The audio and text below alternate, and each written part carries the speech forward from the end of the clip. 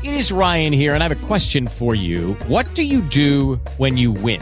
Like, are you a fist pumper, a woohooer, a hand clapper, a high fiver? I kind of like the high five, but if you want to hone in on those winning moves, check out Chumba Casino. At ChumbaCasino.com, choose from hundreds of social casino style games for your chance to redeem serious cash prizes. There are new game releases weekly, plus free daily bonuses. So don't wait. Start having the most fun ever at ChumbaCasino.com. No purchase necessary. VGW Group. Void where prohibited by law. See terms and conditions. 18+. Get ready for success. Leadership Strategies for Women is a show dedicated to providing practical and valuable strategies for emerging women leaders of today. It's your time to get inspired, motivated, and challenged to achieve your vision for success. And now, here's leadership speaker and coach, Ellie Nieves.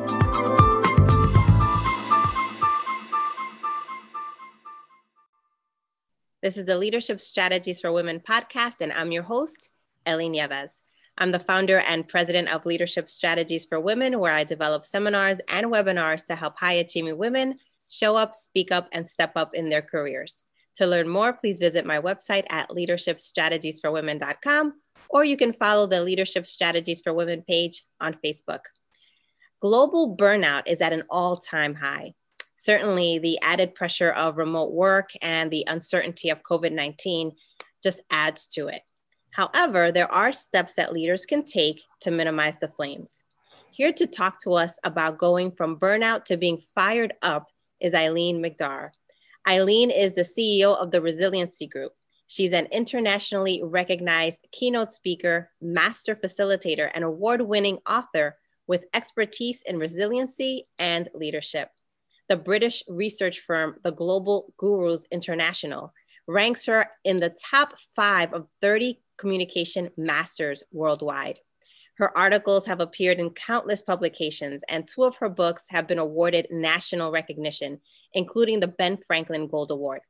Eileen recently released her 7th book, Burnout to Breakthrough: Building Resilience to Refuel, Recharge, and Reclaim What Matters. She's a runner, a weightlifter, and a lover of all things dark chocolate. Eileen, welcome to the Leadership Strategies for Women podcast. Thank you, Ellie, and thank you for that lovely introduction. And just bring on the dark chocolate and we can rock. Eileen, let's just jump right into it. What made you decide to write your book, Building Resilience to Refuel, Recharge, and Reclaim What Matters? Well, I've been fascinated with the field of resiliency literally for decades. And I have a very different definition than everyone else who writes about resilience, which they keep saying it's bounce back, bounce back, bounce back. I said, no, that's not right. Human beings don't bounce back. There's no going back. Resiliency is about growing through. It's all about growth. How do I grow through challenge or opportunity so I get better on the other side? And what allows me to grow is really energy management. Do I have the emotional, mental, physical hardiness, the energy to keep on keeping on? Well, if I use energy as the basis of resiliency, burnout is the absence of energy. It is where your resources are depleted.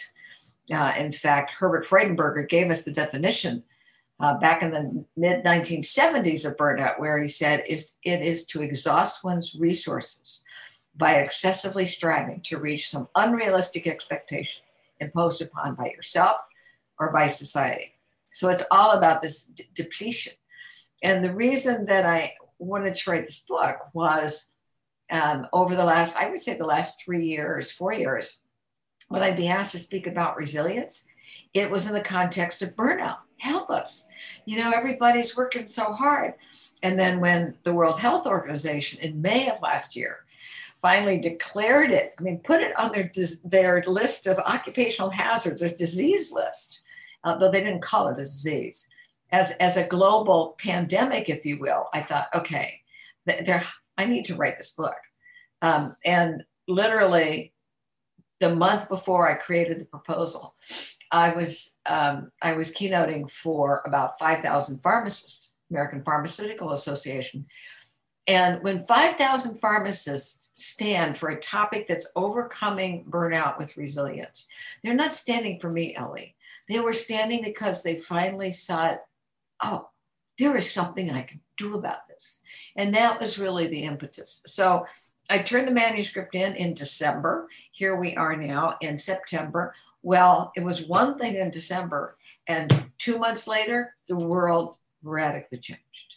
So this issue of burnout now has a deeper, almost darker cast to it because of COVID-19. Mm-hmm. So if more companies were to embrace this concept, this idea of burnout and resilience, what changes would you expect to see in the business landscape? Okay. Well, first off, I don't believe you can lead anybody unless you lead yourself.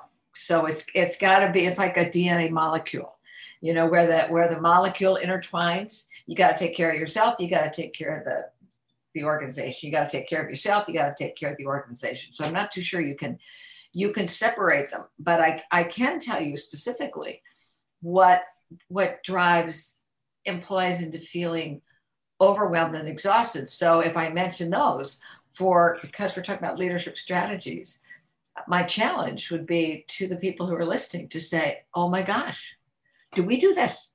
Oh, do we do that? So let me give you what are some of the more prominent things that I think can push people into burnout. Now, let me backtrack. Because many of us are still working in a remote environment, that adds a whole different complexion to this, Ellie.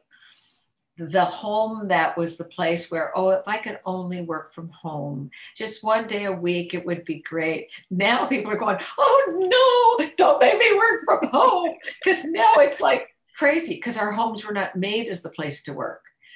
And so I think that's one of the things we first have to say, what do we do for ourselves, which is creating that space in the home. And for leaders to realize that they can't just close the door necessarily with the kids. They're trying to do schooling for the kids over here because it's a virtual reality. They got a dog that needs to go walk because, you know, the people who would come in the house to maybe do housekeeping, they're not going to be there. You're sharing the kitchen table with your best beloved. And so we're finding that people are working even harder being at home. So one of the first questions I think leaders have to ask themselves are we creating unrealistic expectations for our staff? And that, Ellie, is a question that requires courage to ask. Mm-hmm. Mm-hmm. And it requires courage on the part of the employee to answer. Right. Because I think what happens when we are apart from each other, because nobody can see me, I feel like, okay, I have to prove myself. I have to do all of these things. And I don't want to be the one that throws down the flag and say, well, once it stop, out of bounds. At 5 o'clock, I'm stopping. So first and foremost, it's going to start with some communication, some honest communication on the leadership side and in the employee side. And one of the first things are these unrealistic expectations. Mm-hmm. So what's the most common misconception when it comes to burnout? The misconception? Yes. Well, I related on a leadership side? Yes. Okay, well, I think one of the first misconceptions is, well, we have wellness programs. We have an EAP there. We've taken care of it. It's just fine. Well, no. What that is what that does is look at there's this outside of the organization. Just go take a wellness program and you'll be fine. Oh, we have smoking cessation. That'll be fine. Go talk to somebody at EAP, excuse me.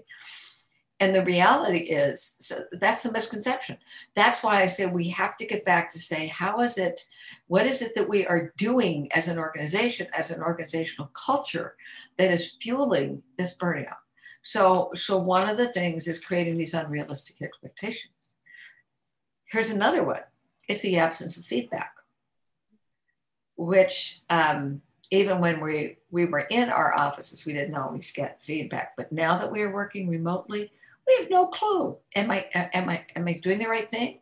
Am I hitting the targets? Tell me what it is that I'm doing that can be getting in my way. I actually took some notes here of things that I wanted to talk to you about. And of course, they are hiding on my desk. Mm-hmm. Here's some leader behaviors that lead to burnout: shaming, blaming, and intimidation. And if you think about that, this again requires courage on the part of a leader to say, what I've said might be shaming. It's blaming, intimidation. Unfortunately, these are the three behaviors that we see represented at the highest levels of government right now of dysfunctional behavior. That's not a political statement. That is an observational statement as somebody involved in an organization. Here's another one that can lead to burnout. Coddling an employee because they're too valuable to fire, but they are absolutely dysfunctional and need to go. And I've seen that in law firms. Oh, we can't get rid of Ellie. She's our, the rainmaker. She's our rainmaker, but she's a jerk. She's horrible to everybody else. So people feel, again, no matter what I do, I'm never going to be good. And they tolerate that behavior. Here's another thing that leads to burnout is chronic restructuring. So in this crazy world, 1 minute my position is over here. No, we're going to restructure. No, we're going to try it over here. Oh, no, wait, we're going to do it over here. So it's restructuring du jour. What day is it? And we're going to try it someplace else. And when people are in an uncertain external environment, what we seek is the certainty of where we are. Does this make sense? Yes, absolutely. Absolutely. So this is really interesting because you've pointed out both, the leader, the company, the employee. So at what point in someone's career would you think that they would most benefit from a book like yours? Well, can I say at every point? First off, burnout, I believe, is not a one-time thing because it is driven by events. It is driven by the people around us. I think one of the big things for individuals is denial. To say, no, I can do this. I'm just fine. Every case study that I have in my book, Ellie, when we began the conversation, they were in denial about what they were unconsciously or unconsciously putting in their life that created this realm of exhaustion. And the excuses in their heads were things like, I'm a first generation and I have to work this way. I have to make my father proud. I was the first one who got out of college.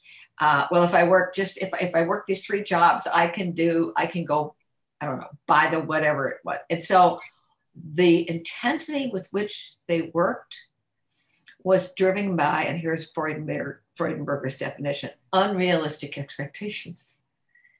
That they are trying to live up to what somebody else did. And they were denying what was happening to them.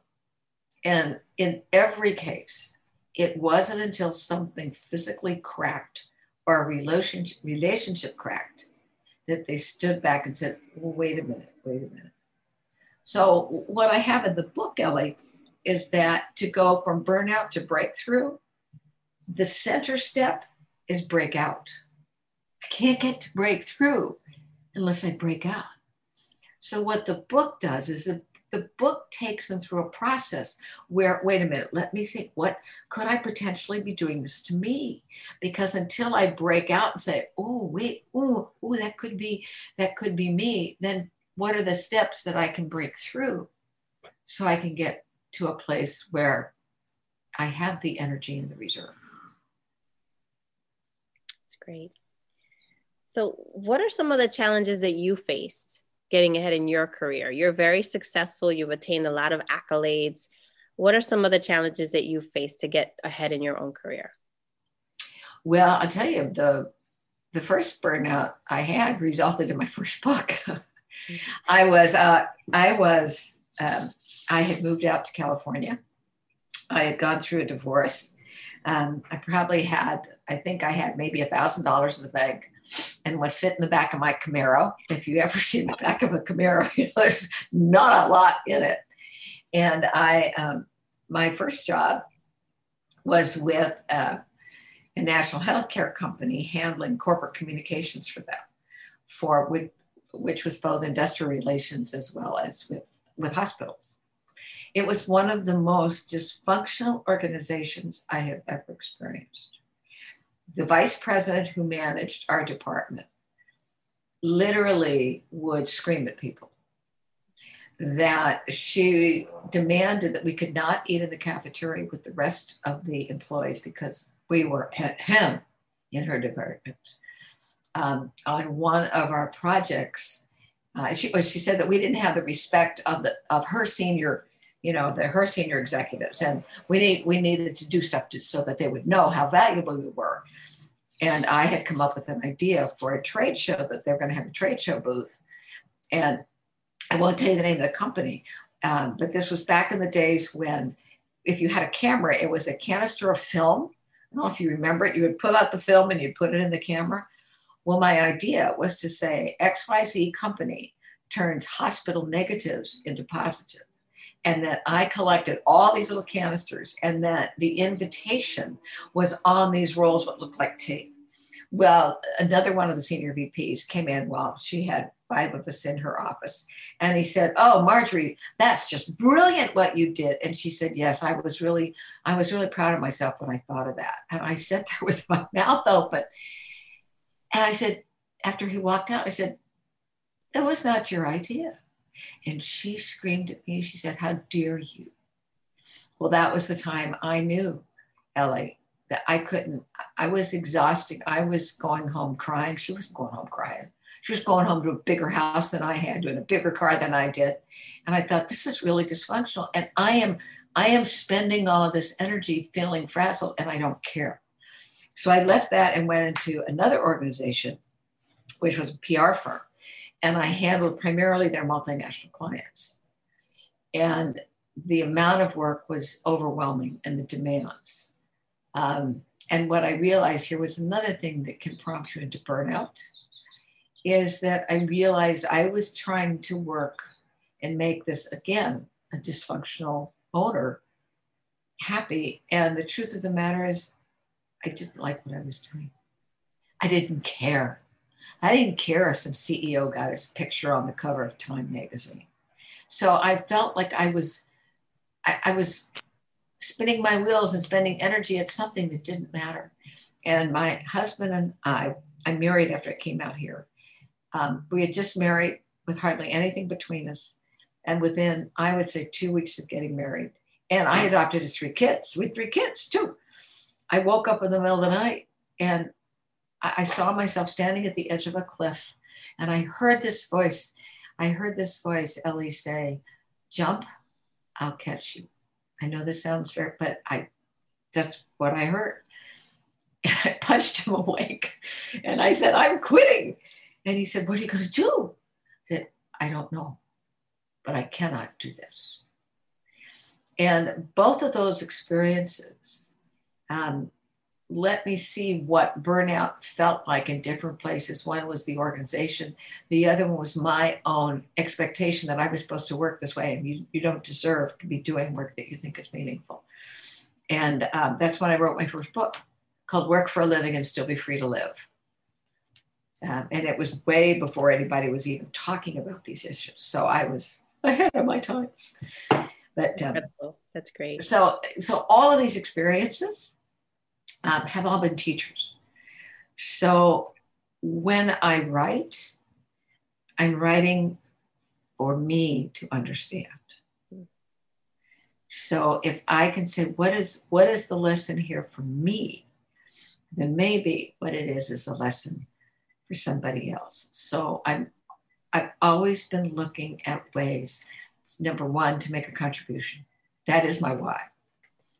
I'm here to make a contribution in helping individuals bring the best of who they are within the world. And how can I do that? By finding finding better ways to help create conversations that matter and connections that count. And so when I become clear on that, the clearer you can become on your why, how, and what do you do? That also helps you, I think, grow your, quote, business. What do you think? Eileen, I'm anxious to hear what's next for you. You've accomplished so much already. You're clearly helping people to get through very difficult, challenging times, especially now during COVID. What else are you going to bless us with? What's next for you? Well, every phase brings new things. And I don't know whether this is a blessing or a curse. But I am, because of this book, I've been giving, like you generously offered to have an interview with me. I've been doing a lot of video interviews, a lot of podcast interviews, writing articles, sending those out, but also learning this new virtual world of connecting. And I am very much, I want to hug you. I want to shake your hand. I want us to sit and laugh over coffee or lunch or whatever. And so this is a stretch for me to learn how to do this. I have an external microphone. I have a C920 Logitech thing. I got 2 ring lights. I'm trying to figure out, how to do this stuff. So what I am doing, when you say what's next, and I just sent this out, I am giving a keynote in Kenya to HR directors, but it's virtual. Nice. And because of the time difference, I had to record it. But I've never done that before. So you think about this, you're recording something, but you can't see anybody's reaction. I mean, humor depends on other people laughing, not just me.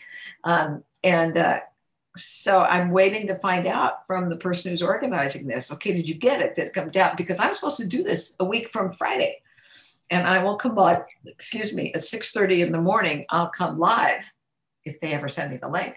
So then I can talk to the people and I can answer questions or anything. So I think what's next for me is learning a new modality to be present and helpful to people. That's wonderful. So how can our listeners get a copy of your book? Well, strange that you would ask that. First off, it is available on Amazon.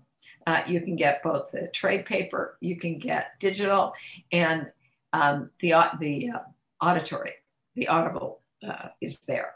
And I have to say, the woman that I retained to do the audio edition did an absolutely brilliant job. I'm really pleased when I listened to that. So you can go to Amazon. If you can spell my name, you can get that. You can also go to my website. We do have it on my website, which is, I'm sure you'll show my name. So it's eileenmcdar.com. And you just go where it says store. In fact, I think on the homepage, it kind of pops up that way. And we are constantly trying to our very best to constantly update it with new resources that I find. Here's an article you might like. Here's an assessment you might like.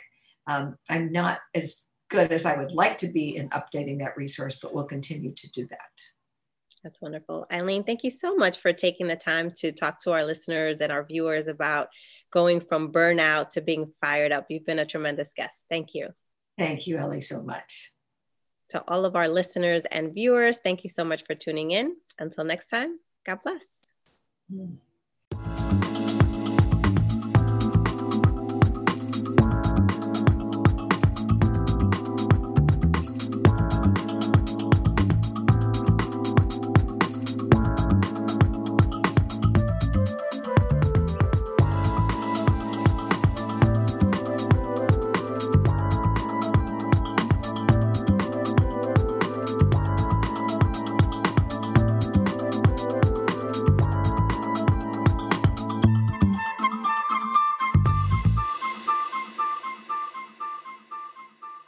Judy was boring. Hello. Then Judy discovered ChumbaCasino.com. It's my little escape. Now Judy's the life of the party. Oh, baby, mama's bringing home the bacon. Whoa, take it easy, Judy.